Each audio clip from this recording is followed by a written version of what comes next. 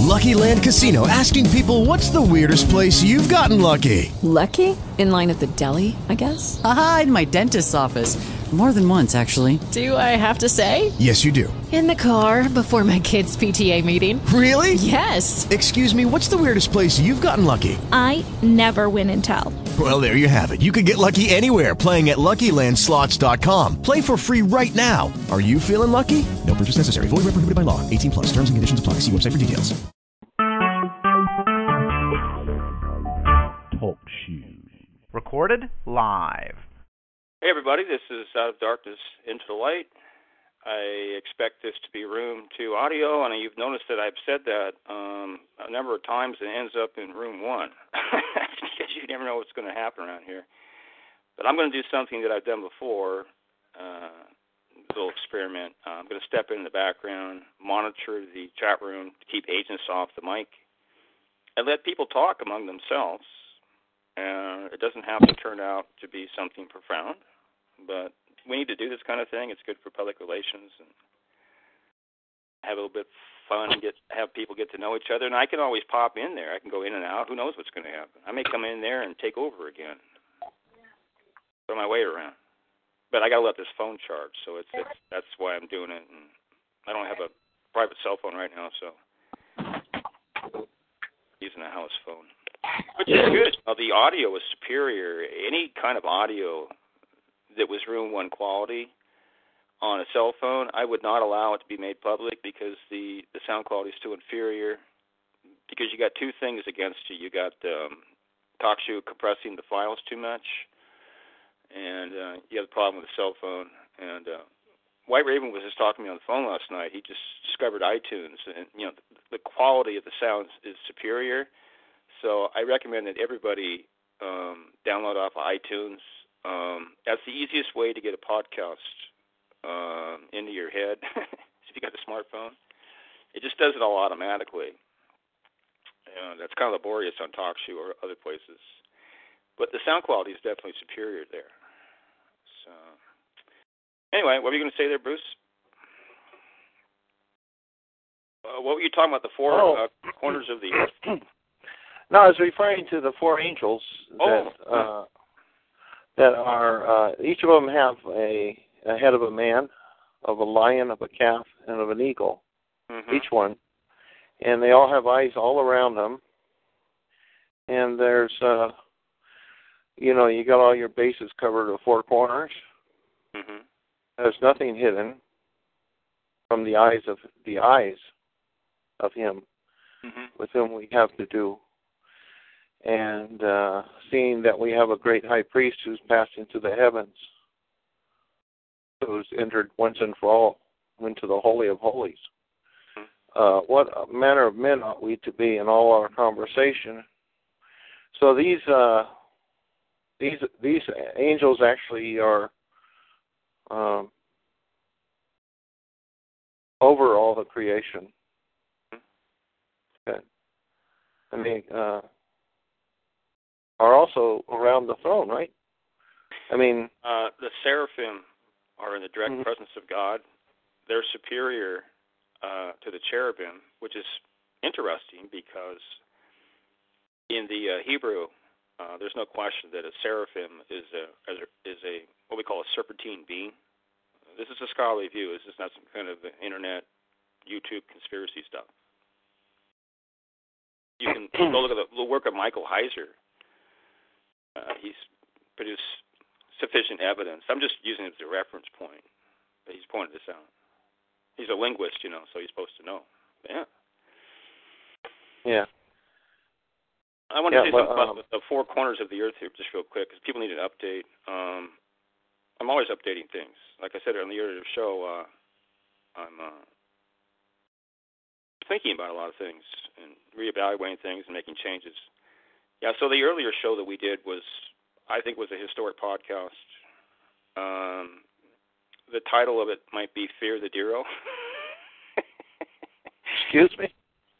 Fear the Diro. The Diro are a subterranean race that doesn't actually exist. I believe it's just propaganda, but it actually points to a genuine truth. And this has to do with the Shaver mystery. But yeah, now people will know, okay, that was the podcast that you and Dave were on earlier, yeah. And this is one that we're just going to try to have people talk amongst themselves, things like that.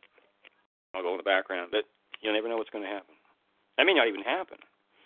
But I know one thing, this phone will start beeping eventually. So that's why I'm at least giving the phone a break. But anyway, in my view, I believe in enclosed cosmology. The surface curvature of what I call Middle Earth, that's a different subject. But it's enclosed. All ancient cosmologies, all of them, were enclosed. Now, whether you want to hold to the sky-centric view, this has to do with a hollow Earth, which I don't hold to, or you have an enclosed cosmos, which is a completely different subject. One cosmos is very small, and the other one is very big, relationally. And the problem with sky-centrism, you got the same old issue. This is the stuff that Stephen Christ pushes, of a perfectly spherical Earth. I mean, at least you could modify it into an oblate spheroid. I mean, to me, it's just a mockery. People who are still holding to, it's like an internal Hollywood cosmology as far as the shape of the Earth. But I said before, the scientists actually don't believe that in Western society since the 17th century. You can see that on Wikipedia. They think it's an oblate spheroid.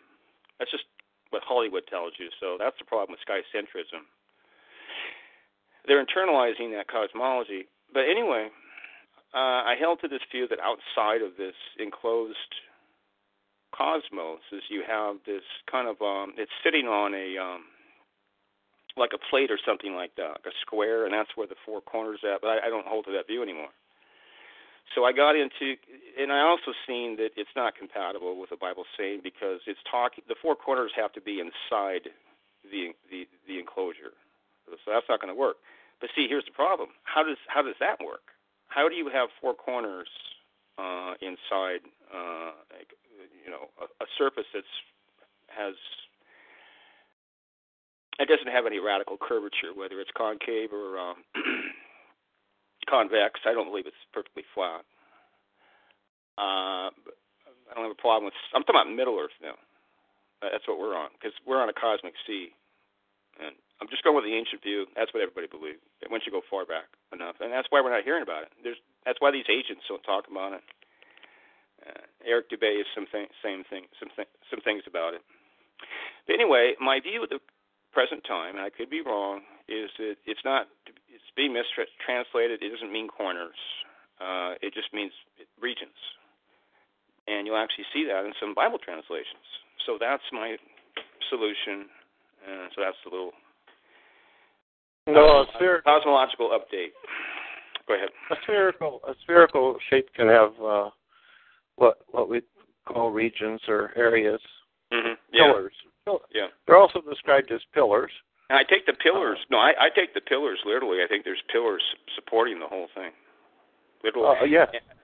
People have actually. Now I talked about. I'm going to open up a little bit. People got revelation on this, and we were told there's 4 of them. Now, if you stop and think, that's the most logical number, more than any other number. The next would probably be 3, because you don't need 4. And they were actually told, because I asked a specific question, because I was suspicious, because the number 4 is extremely important in Scripture. People do not realize this. I believe there's 4 archangels. There's an upper pantheon within the royal court of 70 that we've talked about, and that is what we call the inner family. There are 7 male spirits that stand before the throne, and they have 7 female counterparts. This is the ancient view. It's been suppressed, okay? This dumbed-down angelology, which keeps getting dumber and dumber and simpler, and Christians just swallow it up because that's all they're exposed to. And anyway, within that upper pantheon of 7, there is a primary 4, and I used to hold to the view that there was only 1 archangel because that's what Scripture said.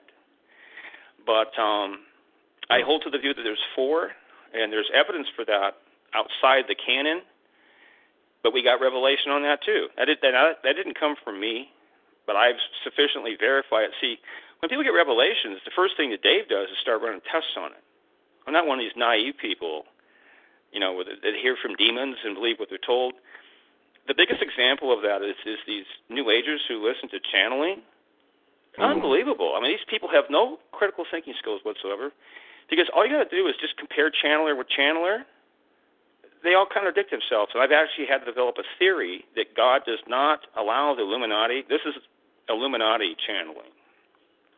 Okay? Because I believe most channeling comes from demons. This is sophisticated propaganda. Okay? It's all manufactured.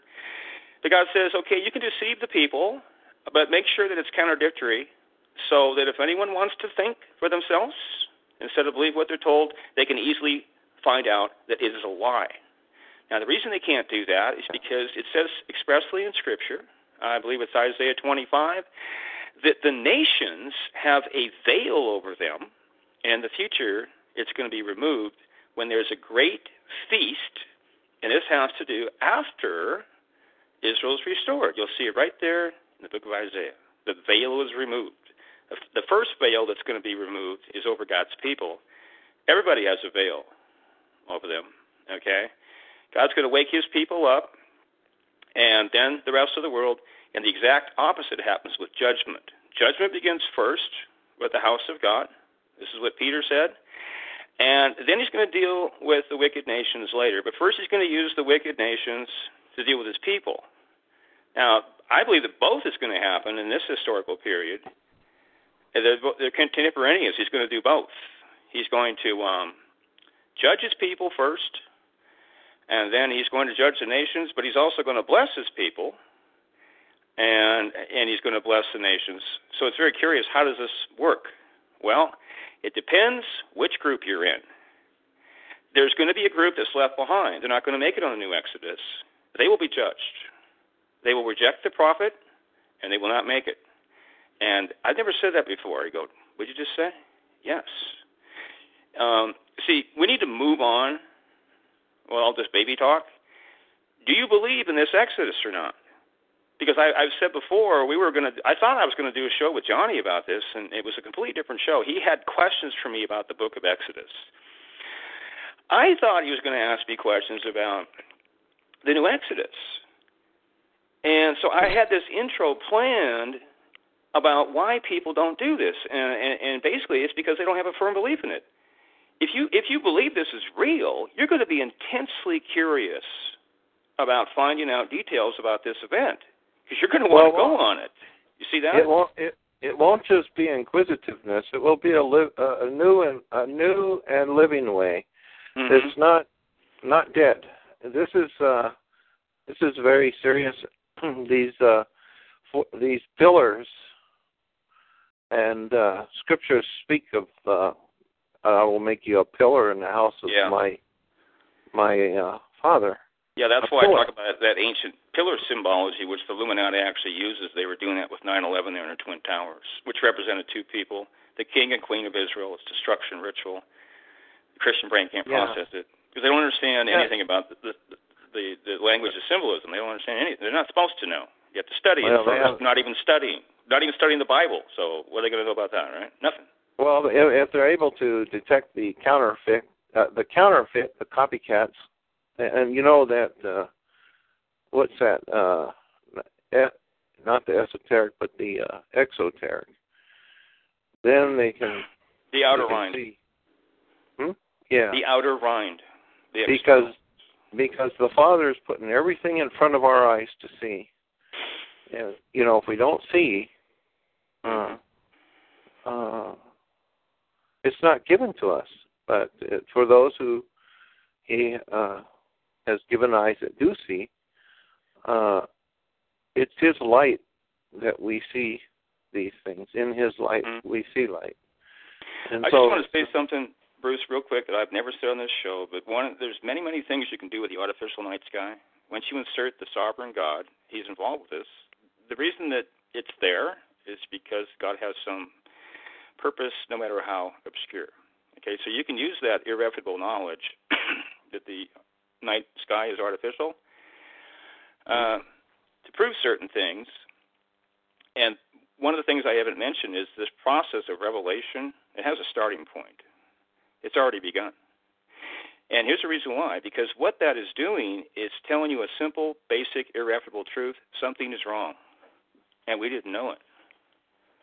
And you better believe it's important. It has to do with an essential component of your reality.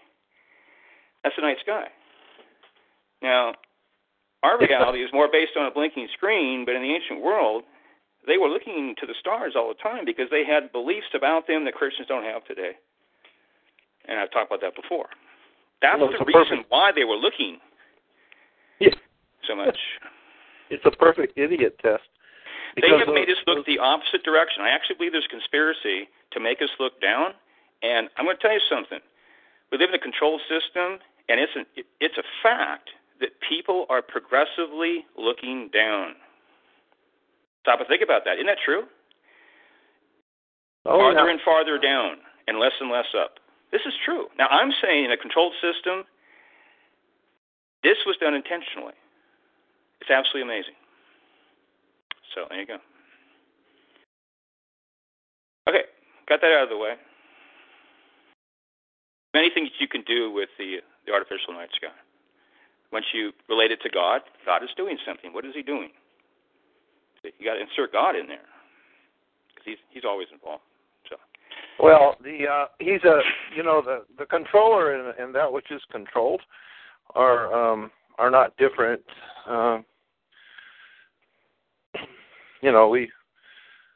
We separate everything, and he's hands-on. He's not. He's hiding, but he's not, because that's his glory, is to hide the matter. There you go. Christians don't believe that God hides things from them. They think he wants to show them everything. And those of us, it's the Holy Spirit to show us everything. Go ahead. And he hides his own. Okay, Channing's here. Channing's the main guy. See, this is your podcast, Channing. Now you can go wild. You can carry the podcast. You can do whatever you want. Just don't drop an F-bomb, anything like that. Yeah. Don't sink the podcast. We've got buried F-bombs, and I can't even remember where they're at now. Only a few. Very few. I just realized we got one out there. And guess who said it? I won't say. If you listen to the podcast, it's not me. Remember how they said? Remember how you said the doctors are in love with heart surgeries? They want people to get in for heart surgeries. Absolutely, there's massive conspiracies having to do with heart surgery. Anything having to do with the heart. And there's a they came across an article about how erectile dysfunction is related to heart problems. Are they trying to get people into the surgery room because of their... Okay. I don't know about that because I haven't studied that kind of thing or heard about the relationship. It wouldn't surprise me because that has to do with blood flow, and obviously it has to do with the heart. So that's the basis for that correlation. If it's true. I never heard it before. Yeah, everybody needs to get their heart surgery. So there's a great book out there called Left for Dead, which I have. And the guy's not conspiratorial, but he is a product of Illuminati microengineering. He basically destroyed his whole life because he kept going back to the doctor. And every time he went to the doctor mutilated him and damaged him physically. This is what they do. This is why we created a podcast about Illuminati medicine and mutilation. Wake up, folks. Realize what's going on. Think for yourself. Is this actually benefiting me? How does it benefit me? Everything he does, the doctor. If you have knowledge, you go, hold it. This is not going to help anybody. This is damaging a person. Why do I want to do this? Good question. No, don't do it. Dr. DumDum's got to keep everybody numb, see? And as long as the brain is numb, there's not going to be any critical thinking. So it's interesting that Dr. DumDum drugs you, and then he expects absolute obedience, which you'll actually see in a hospital with these nurses where they worship. They practically, I've seen this. I used to be as a janitor in a hospital. I would see them practically curtsy when the doctor would approach, and it was almost like, the doctor's coming down the hallway. And you'd see them all start, put on their little show for him. There's a reason why they're MDs. I think it does refer to a medical deity. They're gods. They wield absolute authority. They're protected by lawyers because they do, I call it criminal activity. Okay? The very two professions Jesus Christ really condemned. They kill people. Go ahead. And they're protected by lawyers. Well, they just they're parasitical. They feed off of other people's suffering and endure it. If they can endure the suffering, they get rewarded and they get perks. They get perks. And this is why I say that doctors are some of the most mind-controlled people out there, because they're literally harming people with their hands every day, and they cannot acknowledge it. Now, it doesn't get much worse than that. They got some commonalities where with an astronomer, they can look through his telescope and not acknowledge the artificial night sky because his brain cannot process that. So he's not going to see anything. And what are we talking about? A reality that's right in front of him, and he can't see it because that's not supposed to happen. And I've said the same thing before. I mean, when I was sun gazing for years, I was looking at and seeing these dark clouds behind the moon. I realized that instantly when I saw my first dark cloud. I go, "Oh my God, this must have been happening over and over again." But my brain couldn't process it. And that's what they do. They program you so you cannot acknowledge reality and what is set right in front of your feet. And God sets things in front of our feet to illustrate something, and sometimes he does that to illustrate how blind we are. He's doing a lot of these things for the watchers. I'm deliberately using that word. And he's saying, watch what happens. I'm going to illustrate something. And he sets the truth right at your feet, but he's blinded us. And he says to the watchers, look how blind they are. Isn't that profound? And the angels will go, ooh, they're really stupid. Ha, ha, ha. We forget about the angels, that God does things for them, because we've been psyoped into believing that mankind's the apex of creation. We're superior. It all revolves around us. And, of course, that's going to be what I call the 180-degree life in Illuminati over and over again. And they get away with it because God gave them permission, and he blinded everybody. Everybody, including me. Oh, yeah. Mm-hmm. Your entire life is programming yourself. Go ahead. Wasn't Apex a movie? Well, I mean, it may be. I don't know. I never heard of it. What's that got to do with anything? Is that a horror film? Oh, yeah. You watching your horror films, Channy? This time of year? No. I'm seeing some stuff, but I keep wanting to watch this or that and get distracted. You know, if you're an intellectual, you get distracted. You know, you get distracted by information. And so I don't watch television. I watch everything on a computer. And when I'm watching a movie, all these things are going on in my head. Then I stop the movie, put it on pause, and do a Google search. The primary thing that Dave does is thinking and Google searches. In the last 20 years, what's the main thing you've been doing, Dave? Thinking and Google searches. And I think about things, and then I put them in the Google searches. That's what I do. Can I ask you a question? Yeah. Why do we have the sentence of death in ourselves? The sentence of death, because there's an exoteric reason and there's an esoteric reason. And the exoteric, these are both spoken of in Scripture, okay? The exoteric reason, Scripture declares that there's a corporate judgment that fell on all mankind because of the sin of Adam. And we believe that, right? Unless we're like a liberal or something. Mm-hmm. And there was a big debate about that in the time of Augustine. There's a big controversy. Whether that was true or not, because this has to do with inheriting... It's Pelagian controversy. There was an Irish monk called Pelagius. And so whether we actually inherit this sinful nature, most Christians today are professing Christians are Pelagius or semi-Pelagian. They don't really believe this anymore. Or they act like, they may profess it, but they act like, because they talk about, well, how many babies are innocent and God would not hold them accountable and blah, blah, blah. Okay, but the esoteric reason is explained in Romans 8, which Dave read through earlier. Has nothing to do whatsoever with the will of the creature, whether it does good or bad. You'll see that right there with Esau and Jacob. It says that explicitly. Yes. Let's just believe it. Has nothing to do. Let's pretend the creatures don't exist, because guess what? They didn't exist. It all has to do with the decree of God.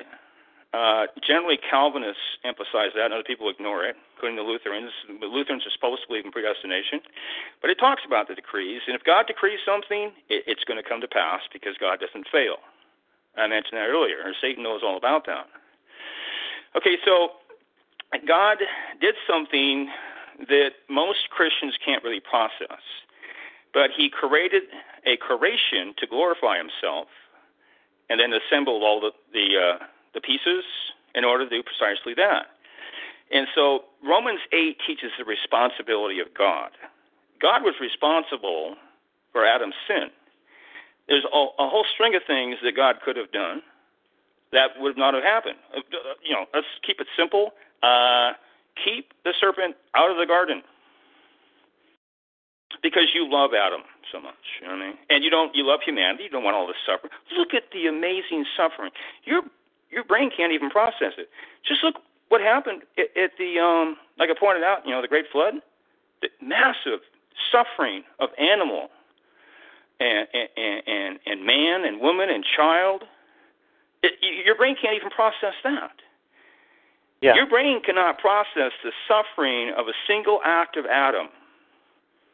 And he was not deceived. He willfully did that knowing to some degree what would happen. He did it for love of Eve, in my view. That she was deceived.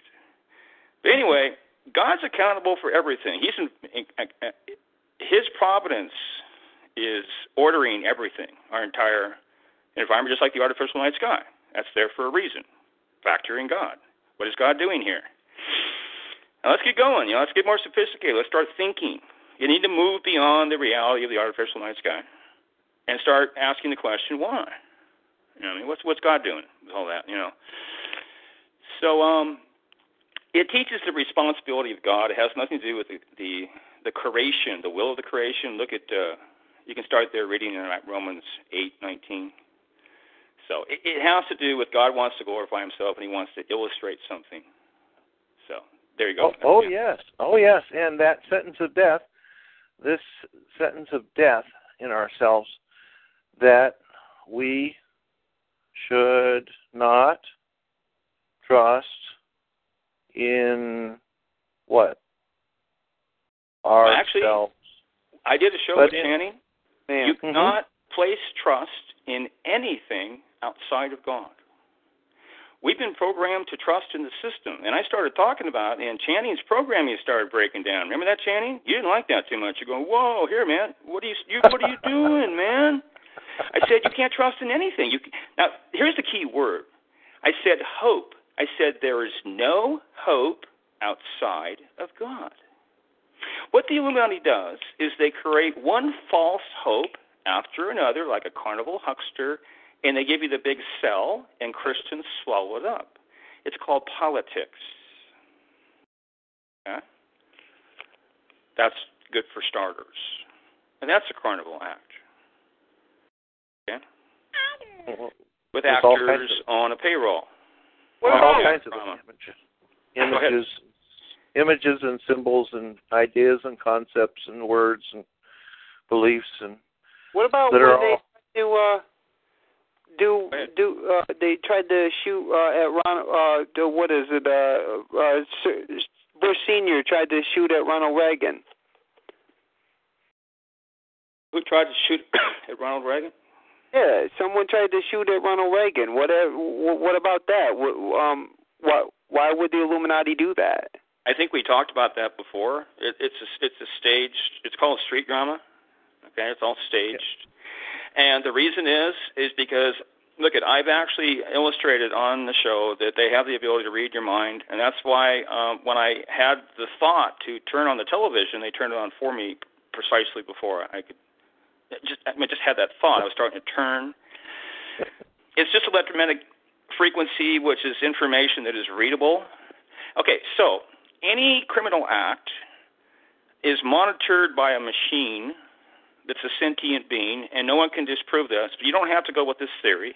I could dumb it down, and they still know what you're going to do before you do it. You have to think about it first, and then move from point A to point B. But you could call it the Pope-mobile principle. They actually want to protect the Pope because things can happen spontaneously. They have shields up that are impenetrable, and unless God puts the shields down or authorizes an angel, you can do nothing. No bullets can fly. They can materialize a bullet. They can dematerialize you. But they don't need to do that in a crowd. They'll just do the bullet. They can do this stuff in football games. Okay? I mean, this is a different reality than Christians believe in. Or even, I'm a deep conspiracy theorist, Dave, but you're blowing my mind. That would be true. You know what I mean? These are God-men that you're dealing with, and all crime is authorized by them, but they also prevent crime because they have a ritualistic mind. That's their religion. And they want crime to occur for a ritualistic purpose at a precise time to empower the black magician. This is the way it's done. You either process that or you don't. Very few people can. Okay? So, the reason that happened is because they wanted it to happen. It's all scripted. Nothing spontaneous. You got that? Did you know that the word for the word used by Jesus Christ for the hypocrites, they were actors. They were acting out religious roles. That's interesting, yeah.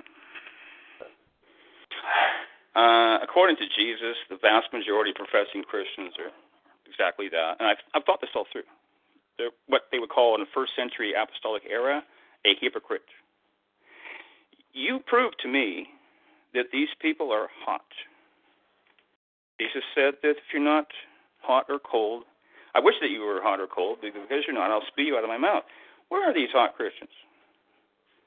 Show them to me, because I don't see them. And that's a huge subject, because I hold to the view that we have different standards for holiness, and we better, because we cannot live up to a first century apostolic standard. We're not even close, folks. And you had to do that to be the elect. You had to keep the law, even though you're not directly saved by keeping it. The reason you keep it is to glorify God. It talks about this in Romans chapter 2. It says the Gentiles are blasphemed.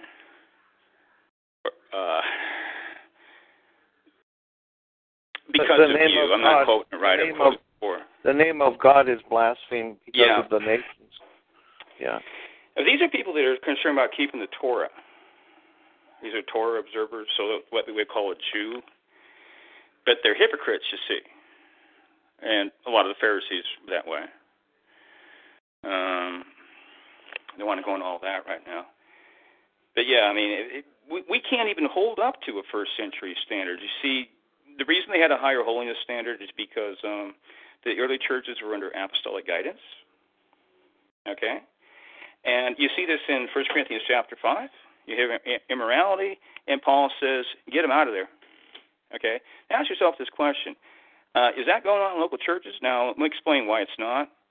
Are apostles guiding the local church, and do you think if they were, the standards would be higher? You better believe it. So that proves right there we have a lower standard, and it's getting worse and worse and worse just through the principle of devolution. Our entire environment is deteriorating. It's becoming more corrupt. You see with images, we're being gradually pornified. There's nothing you can do to stop it, ultimately, except completely leave this technocracy and go out and live in the woods somewhere, and then don't turn any of that stuff on, because you'll be corrupted. So I've said in the Bible, or on the show, that sin is the punishment for sin, and God is punishing Israel with corruption. God is involved with this. Corruption is a punishment. You can see in Romans chapter 1 that sin is a punishment for sin, even though Christians don't believe it, because God would never do that. But go open your Bible, and you will see that he is punishing people who refuse to repent with sin. He's turning them over and abandoning them, and Christians don't believe that God does that kind of thing. That's because they stare at a television screen. So The pastors, they don't know either. They didn't talk about that. They didn't get that far in seminary. It only lasted 4 years. It's called the fear of God. This is why you fear God. God can abandon you. He abandoned Saul, and he does the same thing today. He abandoned the Korah, right? The earth swallowed him up. And Christians assume, well, God doesn't do that kind of thing today. It's kind of like this is a different God now. He's more gracious, more loving, more forgiving. No, the same God. God's nature doesn't change, but it's a little bit more complex because his plan changes. It has cyclical in nature, and it has to be because the nature of man is evolving. That's a self-evident fact. And so even though God doesn't respond to anything outside himself, he's the first cause of all things. There is a relationship there and apparent response that God caused all that in the first place. And the reason is because the creature cannot act independently of the Creator. He doesn't have the ability to act. So he doesn't have the power to do anything. He can't sustain his own being. God has to empower him to sin. This is called theology, folks. This is all in your Bible. So let's see who's in the chat room. A white raven.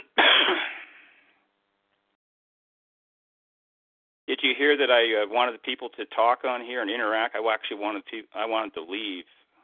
This is a great opportunity to talk to Bruce or Teflon. Teflon says he's charging his phone. Or talk to Channing. Speaking of Channing, what's next up on the plate? He's always got questions. Another thing is names. Names used to be sacred back in the day, and now people just choose names like Bobby, Susan, Brittany, John. You know, it's not sacred anymore. People's names, because names actually meant something. Well, I mean, nowadays, when people are like looking for baby names, they look at what are the first things they do is what they look in the baby names book. How do we even know that that's legit? How do we even know that that's actually the real origin, that baby name book online or wherever it is? Well, here's what's interesting. All names are assigned by God because everything else is assigned, and you actually see this in Scripture. Okay? But it's not just the important names. It becomes obvious that God is naming people. But he's not just naming important people. He's naming everything. So Jimi Hendrix's name was actually already, set forth? Everything, for example, proceeds from God as an ultimate cause. Now, all words have when you pronounce them, they have a unique energy signature, and it all means something very profound. And basically, I'm saying that God did all that. He gave you that name for a reason. Well, what about the couple that just had a baby not too long ago, and they wanted to name their kid Lucifer? That's from God too. That's a punishment from God. Now, I want to say that you can see that God is prophesying the nature of these children. A good example of that. Well, I'll skip over Hosea 1. That's a little bit different. But you see the names have a profound meaning there about the nature of Israel on a timeline. But you can see that God is basically saying to name this child this or that because it's going to be good or bad in the future. It's prophecy, you see. There you go. It can be other things. Supposedly Luluwa, the wife of Cain, according to Jewish tradition, her name means beautiful. Well, the name means that. And obviously she's going to be beautiful because, see, early mankind who had not suffered the effects of devolution on an ongoing basis, they were very much like an angel. So angels do not have ugliness. Ugliness is a punishment, has to do with the fall. And they all have their own unique beauty, but it's unequal. It's never precisely equal, you know what I mean? But there's no ugliness in their form. That has to do with man, and I said earlier that mankind is the one that has to bear the punishment, the burden. And I talked about a concept on the earlier show that angels do suffer, but it's. So our names are named for a reason by our parents, and we don't actually have a real name behind our earthly name. What you have to do is look at the big picture. Everything happens for a reason. It doesn't matter. See what we do. We go, I can't understand that. That doesn't mean anything. God does everything for a reason. It has nothing to do with your comprehension. So names would be just like everything else. Yeah. God did so if my name Channing means knowing, but I don't know that much. You hang around here and you're going to start going into hyperdrive, man. Hey, to say I'm blind, really, actually, I'm blind, that's not bad. And that's a good thing. That's progression. Not to pretend. It has to do with self-knowledge, know thyself. Not to just say it. Didn't Samson say that he could see much better after his eyes was poked out? What non-canonical text was that? I don't think so. Yeah, there was the guy that had the long hair. He was powered by long.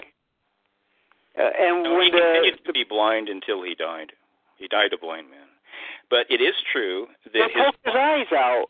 Right? It is true that his physical blindness induced his spiritual eyes to see. He woke up. Okay, yeah, because when I saw them capture him in the film, they captured him, and then they who was it that gave away his secrets and cut his hair? It was Samson. I was just talking about Delilah today. Delilah, yeah. So Delilah betrayed him. And guess who I was talking to? The little Satanist. Didn't they poke his eyes out, and then he said, I can see much better? No. Well, that's what happened in the movie. What movie was that the Illuminati made to mock Christians? It was the Bible series. Straight from Illuminati, huh? Maybe it's a Christian company controlled by the Illuminati. They put out some pretty good stuff.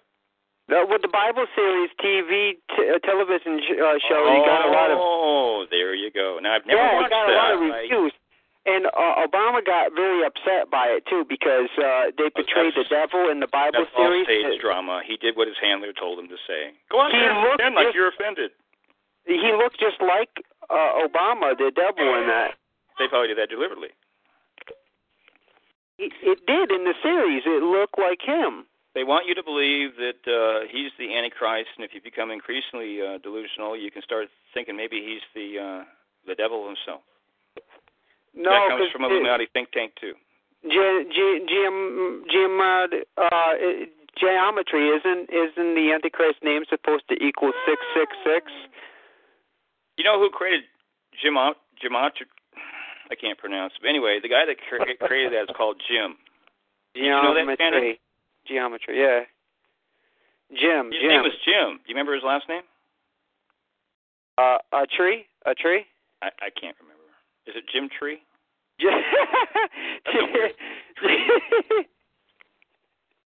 No.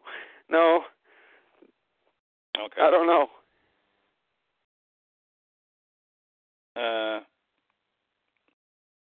You guys don't look to me for contributions. I'm looking to you for contributions. So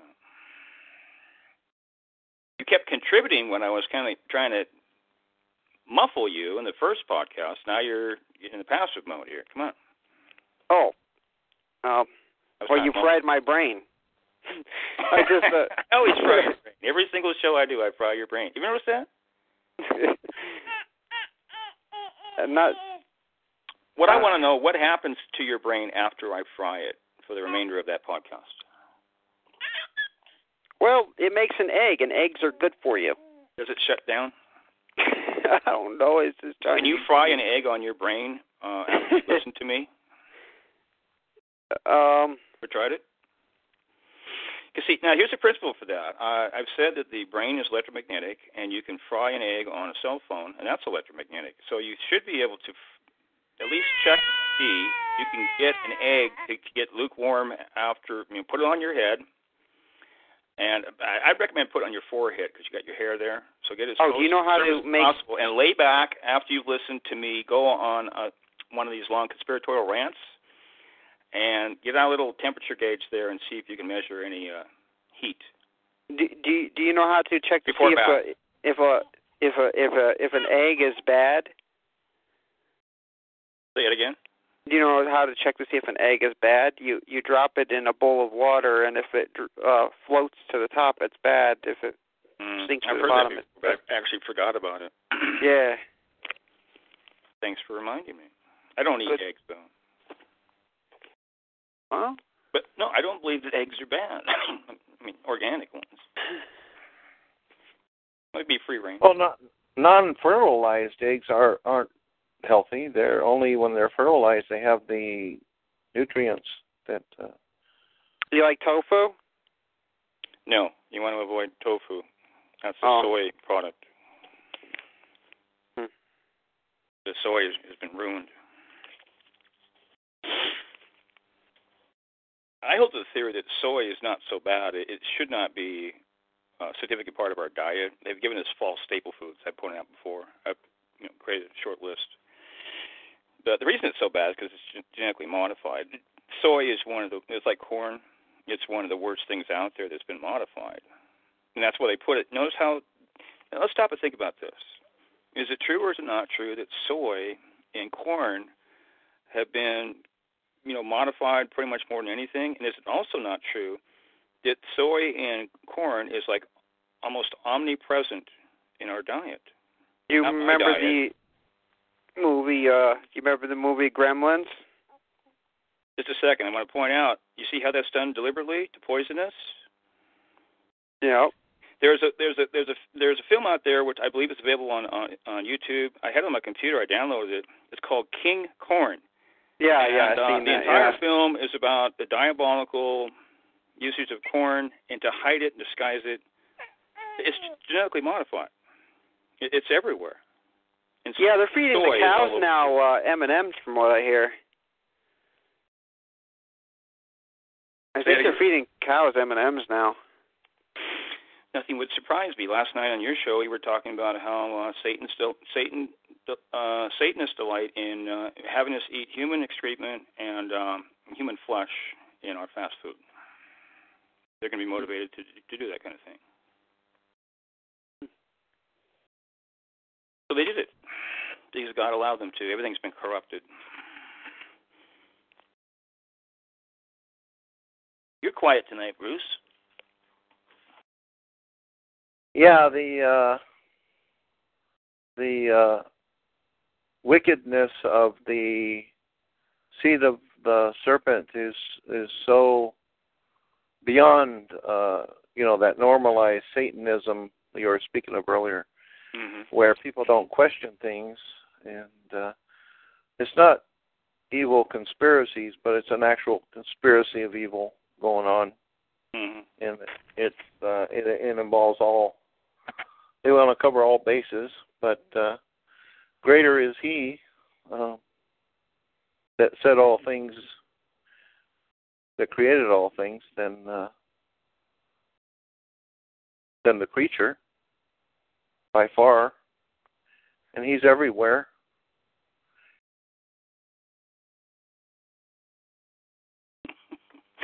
I'm reading the little Satanist messaging me on Facebook. That's what I call her, a little Satanist. Such a distraction. I told her I had to come on and do a show. She still texted me. Well, what would you say would be one of the main reasons that these so-called scientists like to portray the heavens as being infinite and without boundaries? I can tell you why exactly. It's called the 180-degree lie principle. They tell you the opposite. Now, in the ancient world, this is what scholars will tell you, that all the cosmologies, different cultures, were enclosed. So what they do is the exact opposite. They project everything out there. The Earth is fixed, so they're going to tell you, it's hurtling through space. The stars are small. they're going to start concocting mythological tales about massive planets. It's a super planet, and the same thing with outer space. It's all out there. It's just endless. It never ends. And you'll notice that what I just say, that's 180 degrees opposite of an enclosed cosmology where everything is fixed and limited spatially. They do the exact opposite. That is the satanic mind at work. Satanism is a religion of opposites across the board. Yeah, because they actually have Satanists doing these documentaries. One of them was, I saw one where Alec Baldwin talking about how he's posing as a Christian, if I have the right Baldwin brother. You're talking about Chuck Baldwin. He ran for president. That's a different fake Christian who is an agent, in my opinion. Chuck Baldwin, I was going to have him on the show. I sent his agent a message. Look, Connie's already talked about him on a show. About halfway through all the shows we've ever done. No, honestly, I like Chuck Baldwin's sermons. He's got great sermons. Absolutely. He's there to snucker you into his web. I don't know. Look, it's real simple. Real simple. They have Pied Pipers to lure you to follow them, and they're going to lead you into this delusional belief that we can take America back in Jesus' mighty name through revolution. And when they do that, they'll bring out the quiet weaponry and absolutely smash everybody. Oh yeah, well, matter if you have your guns or not, you have no defense against. He showed up at the Bundy Ranch situation that took place for a while, and then guess what? If that was the Illuminati that had that victory, and it wasn't the people that had that victory, because remember how they were all waving their American flags on their horses, and they said, "Get out of here, BLM." Well, what about the fact that Harry Reid wound up with a black and blue, and everybody was saying on the internet, including Harry Reid himself, was saying that it was from falling off a treadmill or something. When really it was because Harry Reid was supposed to get that land for China or whatever. Yeah, the fact that Chuck Baldwin was there and it's being publicized. He did. Harry Reid got a black and blue on the eyes. No, I'm talking about at the ranch. Let's go back to that. See, anybody can show up at that ranch, but the fact that it's publicized, they publicize their own. They want to create controversy and make it, it's just like, what's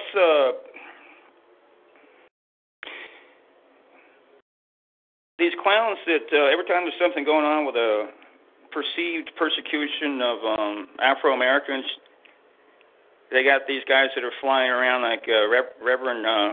Well, I don't know too much about that Michael Brown case or whatever, because I seen the video of Michael Brown. He was acting like on a big rampage when he was in the store taking the cigar box from the owner or whatever. I'm sure that was all just manufactured, street drama.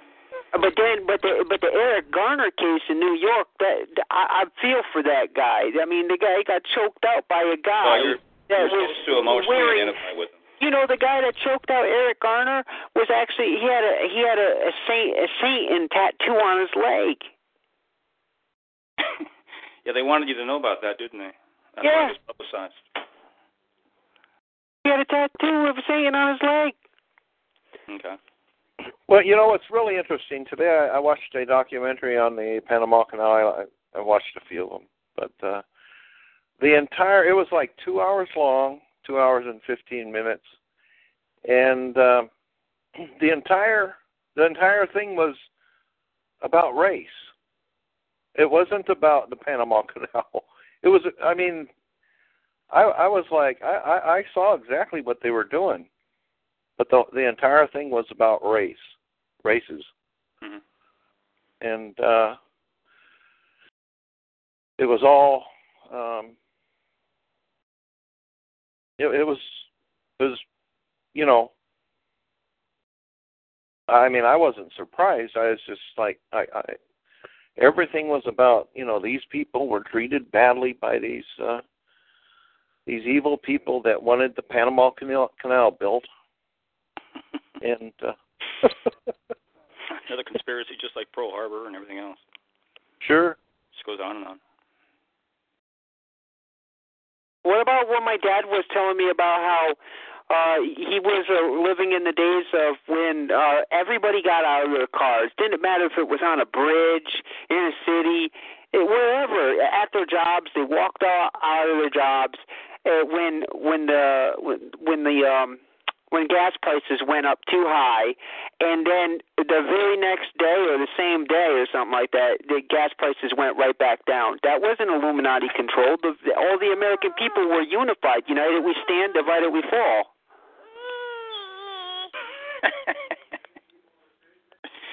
Do I want to tackle that one? You keep trying to disprove my theory, which is proven by the artificial night sky, that we live in a system of control. But that wasn't orchestrated or controlled. That was actually a grassroots movement where people actually got out of the cars, stopped working, and just left their jobs until they... Okay. Now, I talked about that. I gave the illustration, unless this was manufactured, because some of the stuff is, that over, what is it called, Tiananmen Square over there in China, they had a single guy who stood in front of a tank. You can stop a tank with a human being temporarily. But do you think you're going to continue to stop tanks every day with a human being standing in front of them? No. They're going to work around that little problem. So it's a temporal fix, and Illuminati is a lot more smarter than you. But you can impede things strategically, temporally. Can you do anything ultimately long-term? I mean, absolutely this was nothing. like you're playing a chess master. You cannot win the game. We're not empowered. God has to empower us. It all comes down to one thing. You cannot beat the system. If you believe you can beat the system, you're delusional. I'd like to go see if you can go do that, because it's not going to happen.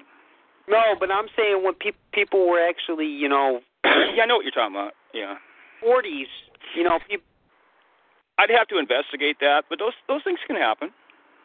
I think it was the Roaring 20s that messed up a lot of people or whatever, because it's just like, oh, yeah, that was everybody get on, dance, and, smoke your new cigarettes that came out in, 1913? Yeah, well, there's two different views of that. What they were doing, let's talk about that real quick. What the Illuminati was doing was prepping people for World War II. Okay? American males lost their jobs, and Roosevelt got in there and gave them a job, but it was a slave job. In the Roaring 20s? Just a second. In just a second. You know what it was doing? It was preparing. No, in the 30s, it was preparing the American male. I'm talking about the Roaring 20s where people were all I'll talk excited. about that. I'm going to talk about that. Just a second. It was preparing the American male for military service to make it more inviting. Yeah. Stop and think about that. They were prepping people. Now let's go back to God. What was God doing? The Depression was God's response to the Roaring 20s. Stop and think about that. Do you think that might be true? Oh, yeah. This goes on all through history. Yeah. Yeah. So you got the Illuminati involved. You got God involved. And there's all kinds of interesting stuff going on. So, yeah. Yeah, they create all these slave jobs. And we should have these slave jobs now. We're not getting them, which is interesting. They got a different program, and that's to put people on a food card and make you dependent on the government, but you're not actually employed. This is very interesting because this is a different social engineering program. Different. Yeah. Before they were employing you. You see that in the 1930s? They're not trying to employ people. They don't want you to be employed. Plus, there's a lot that sounds funny when I say that, doesn't it? They don't want you to be employed. Plus, there's a lot more stay-at-home dads like me, right? There you go. Well, especially white Christian men. Uh-huh. They want them sitting in front of a blinking screen, hour after hour, stuffing themselves with poison. That's what they want. Yeah.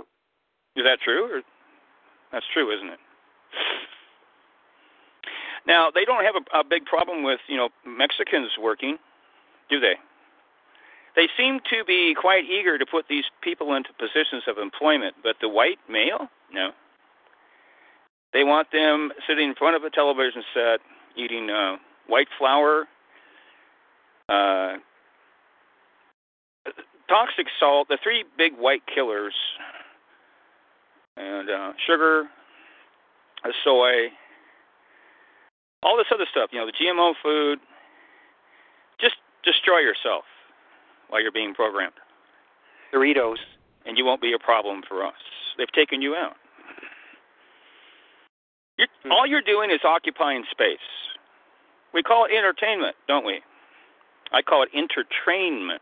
You're being trained to destroy yourself and internalize as much propaganda as humanly possible. Internment. Yeah. You're actually in your own concentration camp. They've entrapped you in your body, and they've enslaved your mind. And there you sit, knowing nothing. And people look at me, Dave just called another person a mind-controlled slave. He's a radical conspiracy theorist. That would be true. That's because they've manufactured a false normal to make Dave appear radical. Notice that one thing that Dave does on the show over and over again, this is my favorite thing to do, point out one self-evident fact after another. It's been there all along. All I do is point at it. When I point at it, it's obvious that it's true, unless people can't think clearly. Now, that's my opinion. You can develop your own. Then they have a show called Dancing with the Stars. And what do you think is the esoteric purpose behind all that? I don't know. What's bad about dancing? Well, the Illuminati created the carnival. Yeah. It's called America, and they created a party. And that's called America, too. The party's going to come to an end. So they're partying up, and the doom is coming. They're actually telling us that the doom is coming. It's coming. It's coming. It's coming. We don't know when. But the party is manufactured, because there doesn't have to be a party. You see? People were not partying in the 1930s. They shut everything down. The people with money, they'll always keep partying right on until trouble comes knocking at your door, or perhaps you are a Christian with wealth, but you have a heartfelt sense of concern about the state of this nation, and maybe you'll turn off the blinking screen and start doing what you're supposed to do, which is get on your knees and start praying for people. Pray for this nation, okay? But very few people do that. And they're too distracted, and they can't even focus. How many people does it require to pray for the nation in order for something particular? One person. That's the biblical teaching. Wow. That surprise you? No, it doesn't surprise me. It's just amazing, that's all. Well, you'll see that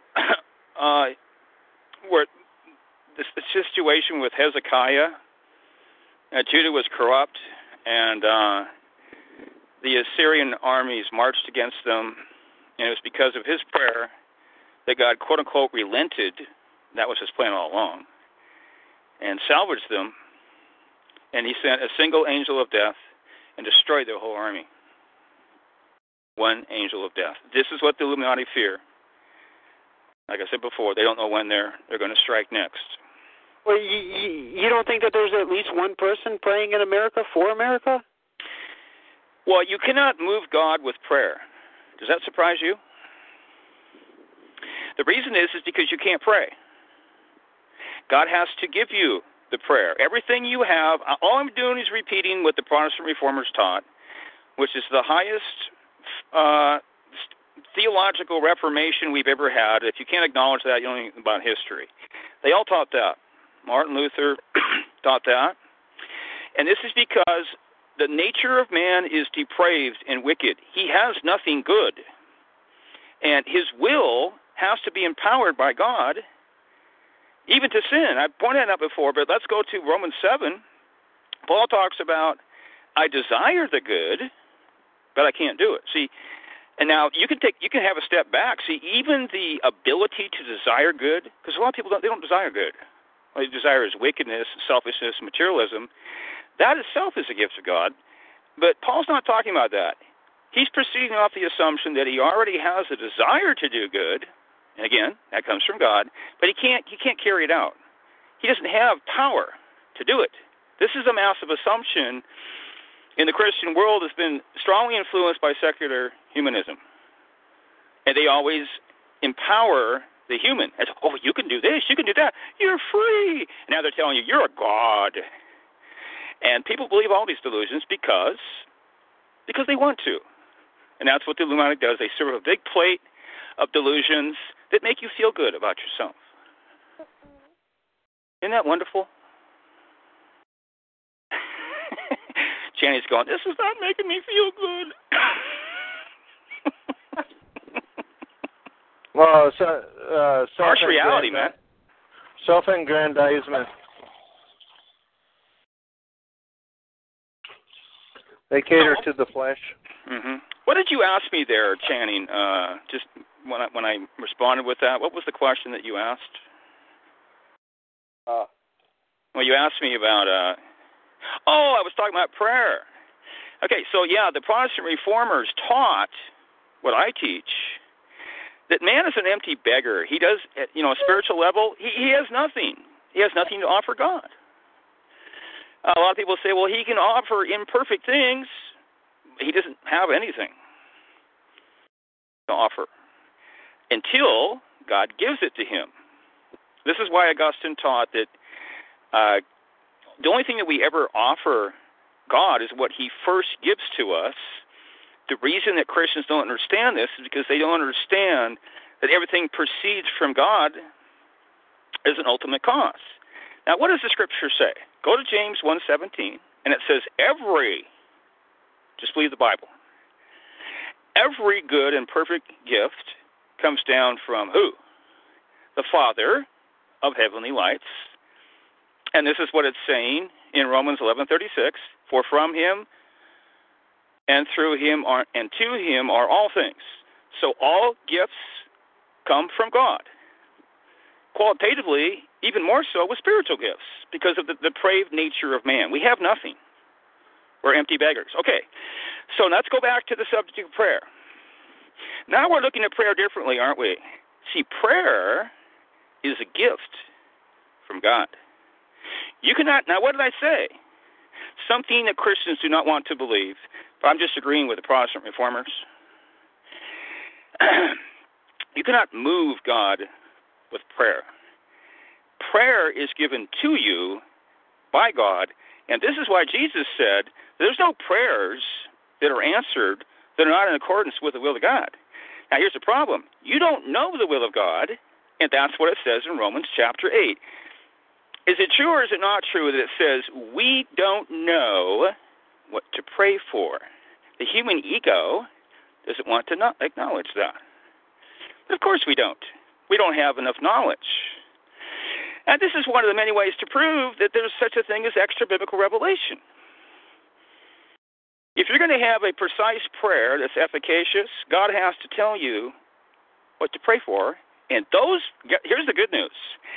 Every prayer that's prayed with accordance of God is answered. So what prayer actually is a means of glorifying God. We're mainly talking about requests here, by the way. That's the kind of prayer we're talking about. It's an offering to God of something that he's already given to us, but it is a privilege to participate with our Father. It says that he's the Father of our spirits in the process of redemptive history. We want to make ourselves little sovereigns and delude ourselves into believing that we can change things with our prayers because God loves us so much. If we just fast long enough and keep a high holiness standard. Now, you'll see these kind of things in the Scriptures, but they have to do with secondary causes. Sodom was doomed. It was predestined that they would be destroyed. But if you look at Genesis 19, it looks like God is changing his mind and reacting to the prayer of Abraham. And that's what it looks like, doesn't it? That's because it's not discussing secondary first causes. It's only talking about, it's just telling a story. It's not going to tell you what's going on behind the scenes in every story. Now, it actually does that in the book of Job. comes right out and tells you that everything that happened to Job, stop and think about this, it came from the hand of God. Now, notice that when Christians think about that, they go, it came from Satan. Ask yourself this question. Was there anything that Satan could do outside God's permission? No. Christians say, but he just allowed it. I've said over and over again that if God chooses to do absolutely nothing, that requires a movement of his will, therefore he willed it. You're making a false dichotomy there, trying to get God off the hook. You don't have to get God off the hook. He's fully capable of acting in consistent with his nature. He's in control. You either believe it or not. He's also a holy God. So this is why we have this great conundrum, which is the greatest philosophical problem that we can deal with if we are a theist, and it has to do with the reality of evil and how that's reconciled with a omnipotent and holy God. And the solutions that are out there right now, they're inadequate. They don't work. And atheists know that, and they go right for the throat. That's the soft underbelly of Christianity. It's called the problem of evil. So, anyway, that's prayer, Channing. Now, notice that almost every subject that you come up with, your brain has to be rewired. But what I was doing there was talking about just the beliefs of the Protestants. I actually just restated them, basically. But see, we haven't heard these things. I've never heard that before. Well, that would be true. That's the problem in this giant cult, is lack of education. They're not there to educate you. They're there to indoctrinate you, suppress the truth, and enslave your mind, and then fill you up with diabolical poisons so you can't even think straight. That's the average person. There you go. Standard procedure. You go to a shopping mall, you look to the left or right. These people are like omnipresent all over the place. They roll off an assembly line. They're largely biological automatons, and they've been shut down artificially. They're just like ghosts shuffling through the society. They don't really participate in a significant level because they don't have any knowledge to act intelligently to make a difference. They don't know anything. They're intellectual vacuums. All right. Next subject. Remember, this was the podcast where Dave was going to take a back seat. I wasn't even going to be on the call. I give you guys the opportunity. Hey, could you guys see the chat room there? Yeah. Yes, sir. And what did I say at the beginning of this show? I said, well, this will be room 2 audio. Mm-hmm. Not so far. People need to hear these things. But I didn't want to do this. My phone will eventually start beeping. I don't know how long that's going to be. But isn't White Raven there? Oh, what I want you guys to do is, are you guys in front of the computer? I'm outside walking around. Oh. Yeah, because I can't see. I got a roommate that's up there sleeping. He's on graveyard. I have a shared room because it's $100 cheaper. Okay? I simply don't have the money. And if I had the money, I would not use it for. I would use it for something else. So that's not a big concern of mine. But it's very difficult to do podcasts. Face it, I can't go up in my room. I can't go down in the kitchen. I have to go outside. Now, if it's raining out here, then I'm standing underneath an eave. You know what I mean? I do have a carport here, though. So, can you guys see the computer? Because someone may come up there and they want to be unmuted. Teflon said he was charging his phone. I wish nobody's on the call. Nobody's on the call? You and me. Okay. Let me know if somebody comes up there, because, see, I have to unmute them. Otherwise, these agents and these demonic people can just jump right on there, and they either spew a bunch of filth or start playing some absurd, audio in the background to sync the podcast. Oh. Yeah. So they have to be muted. You have to do that.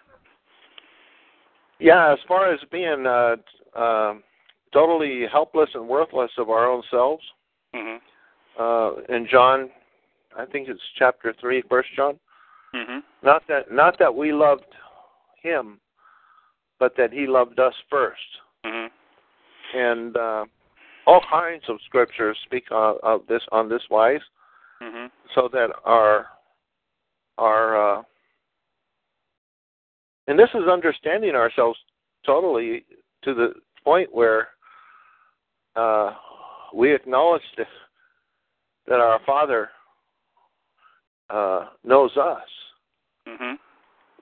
Not just wishful thinking or just have a little comfort, which is what doctrinal religion teaches, just to give people a little comfort, which is. But the indweller, that word actually means channel. So I see how the Illuminati takes that word channel and apply it to their television.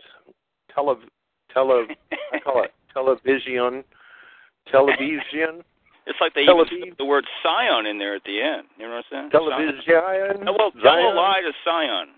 We're Scion, by the way. Scion to Zion. Haven't I said that the propaganda is directed to Christians historically? They're actually telling you that there. Tell lie Scion. Yeah. And I've actually said that television was originally created for Christians. They have never figured this out. Because they don't have a conspiratorial mind. They're not even thinking about these things. They're just enjoying entertainment. And it's pulling everybody down.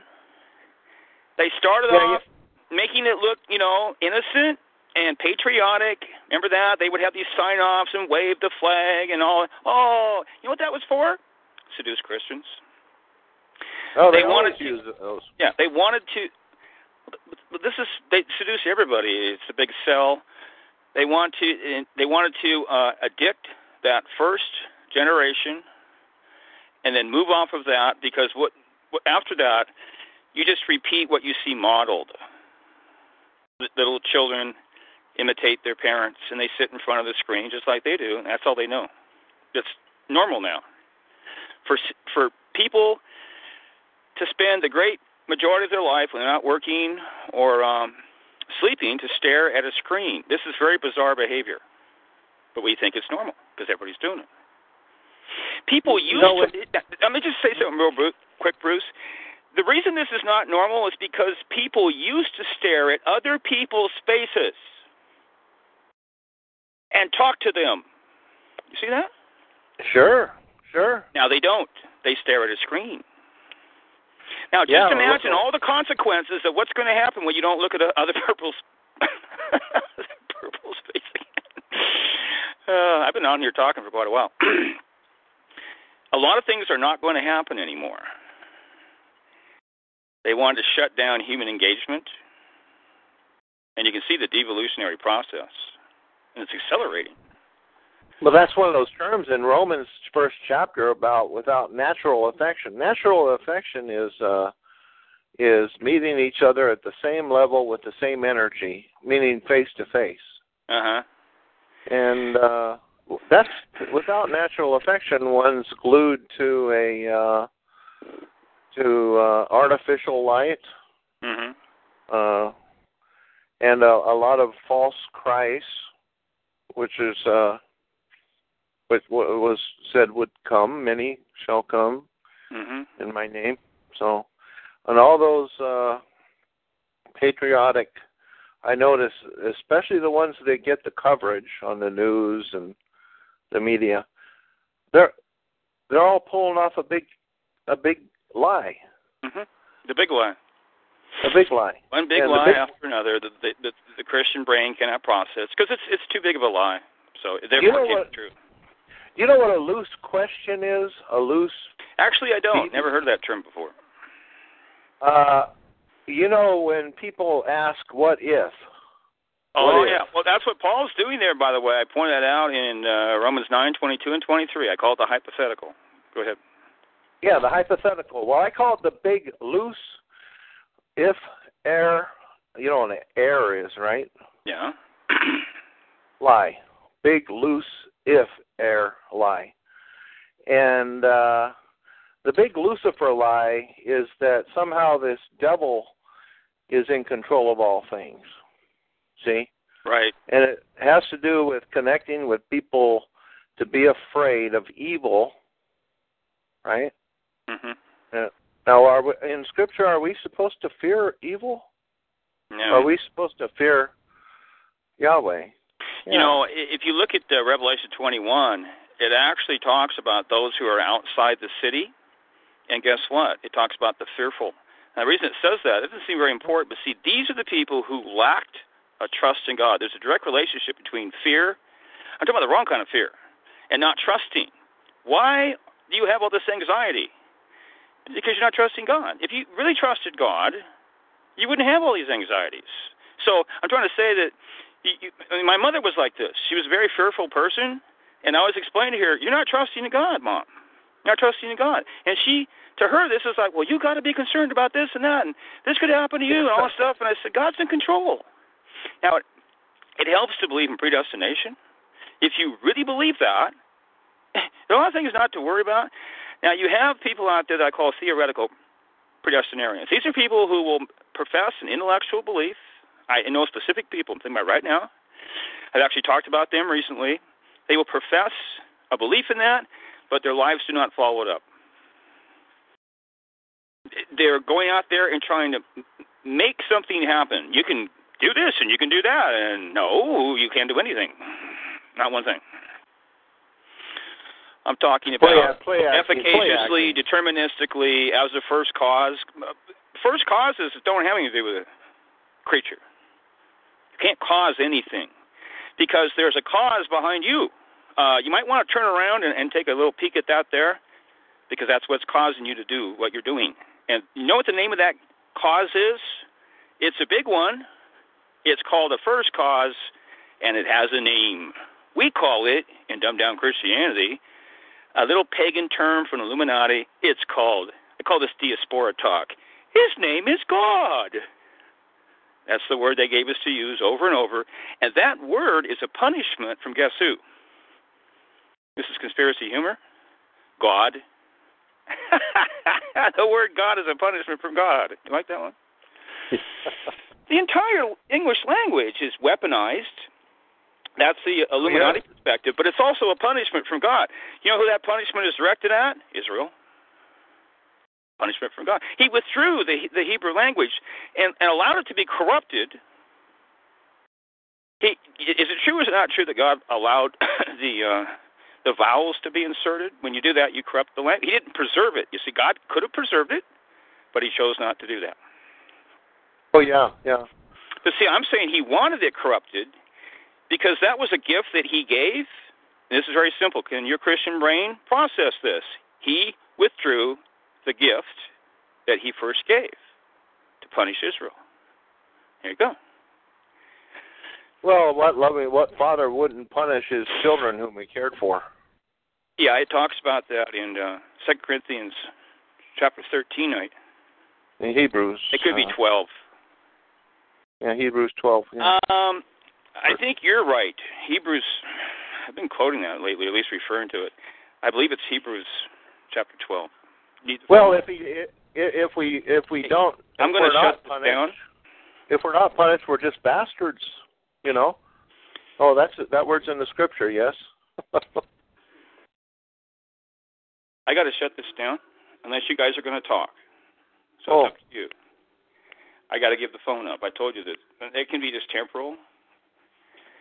But Shannon, are you there? No, I'm the. You and me is the only one. Decision. Okay, if he's gone, we'll probably have to shut it down. Okay, White Raven's here. Good night, White Raven. Is he leaving? Okay. No, he's still here. White Raven, you want to call in and save the podcast? I can come back. Are you there, Channing? Okay. I don't think you're going to go on a rant, Bruce, so I got to give it up, okay? Okay, good night, brother. Okay, we'll do it later. Thanks, guys, for listening. Okay, thank you. Bye. Bye. It is Ryan here, and I have a question for you. What do you do when you win? Like, are you a fist pumper, a woohooer, a hand clapper, a high fiver? I kind of like the high five, but if you want to hone in on those winning moves, check out Chumba Casino. At ChumbaCasino.com, choose from hundreds of social casino-style games for your chance to redeem serious cash prizes. There are new game releases weekly, plus free daily bonuses. So don't wait. Start having the most fun ever at ChumbaCasino.com. No purchase necessary. VGW Group. Void where prohibited by law. See terms and conditions. 18+.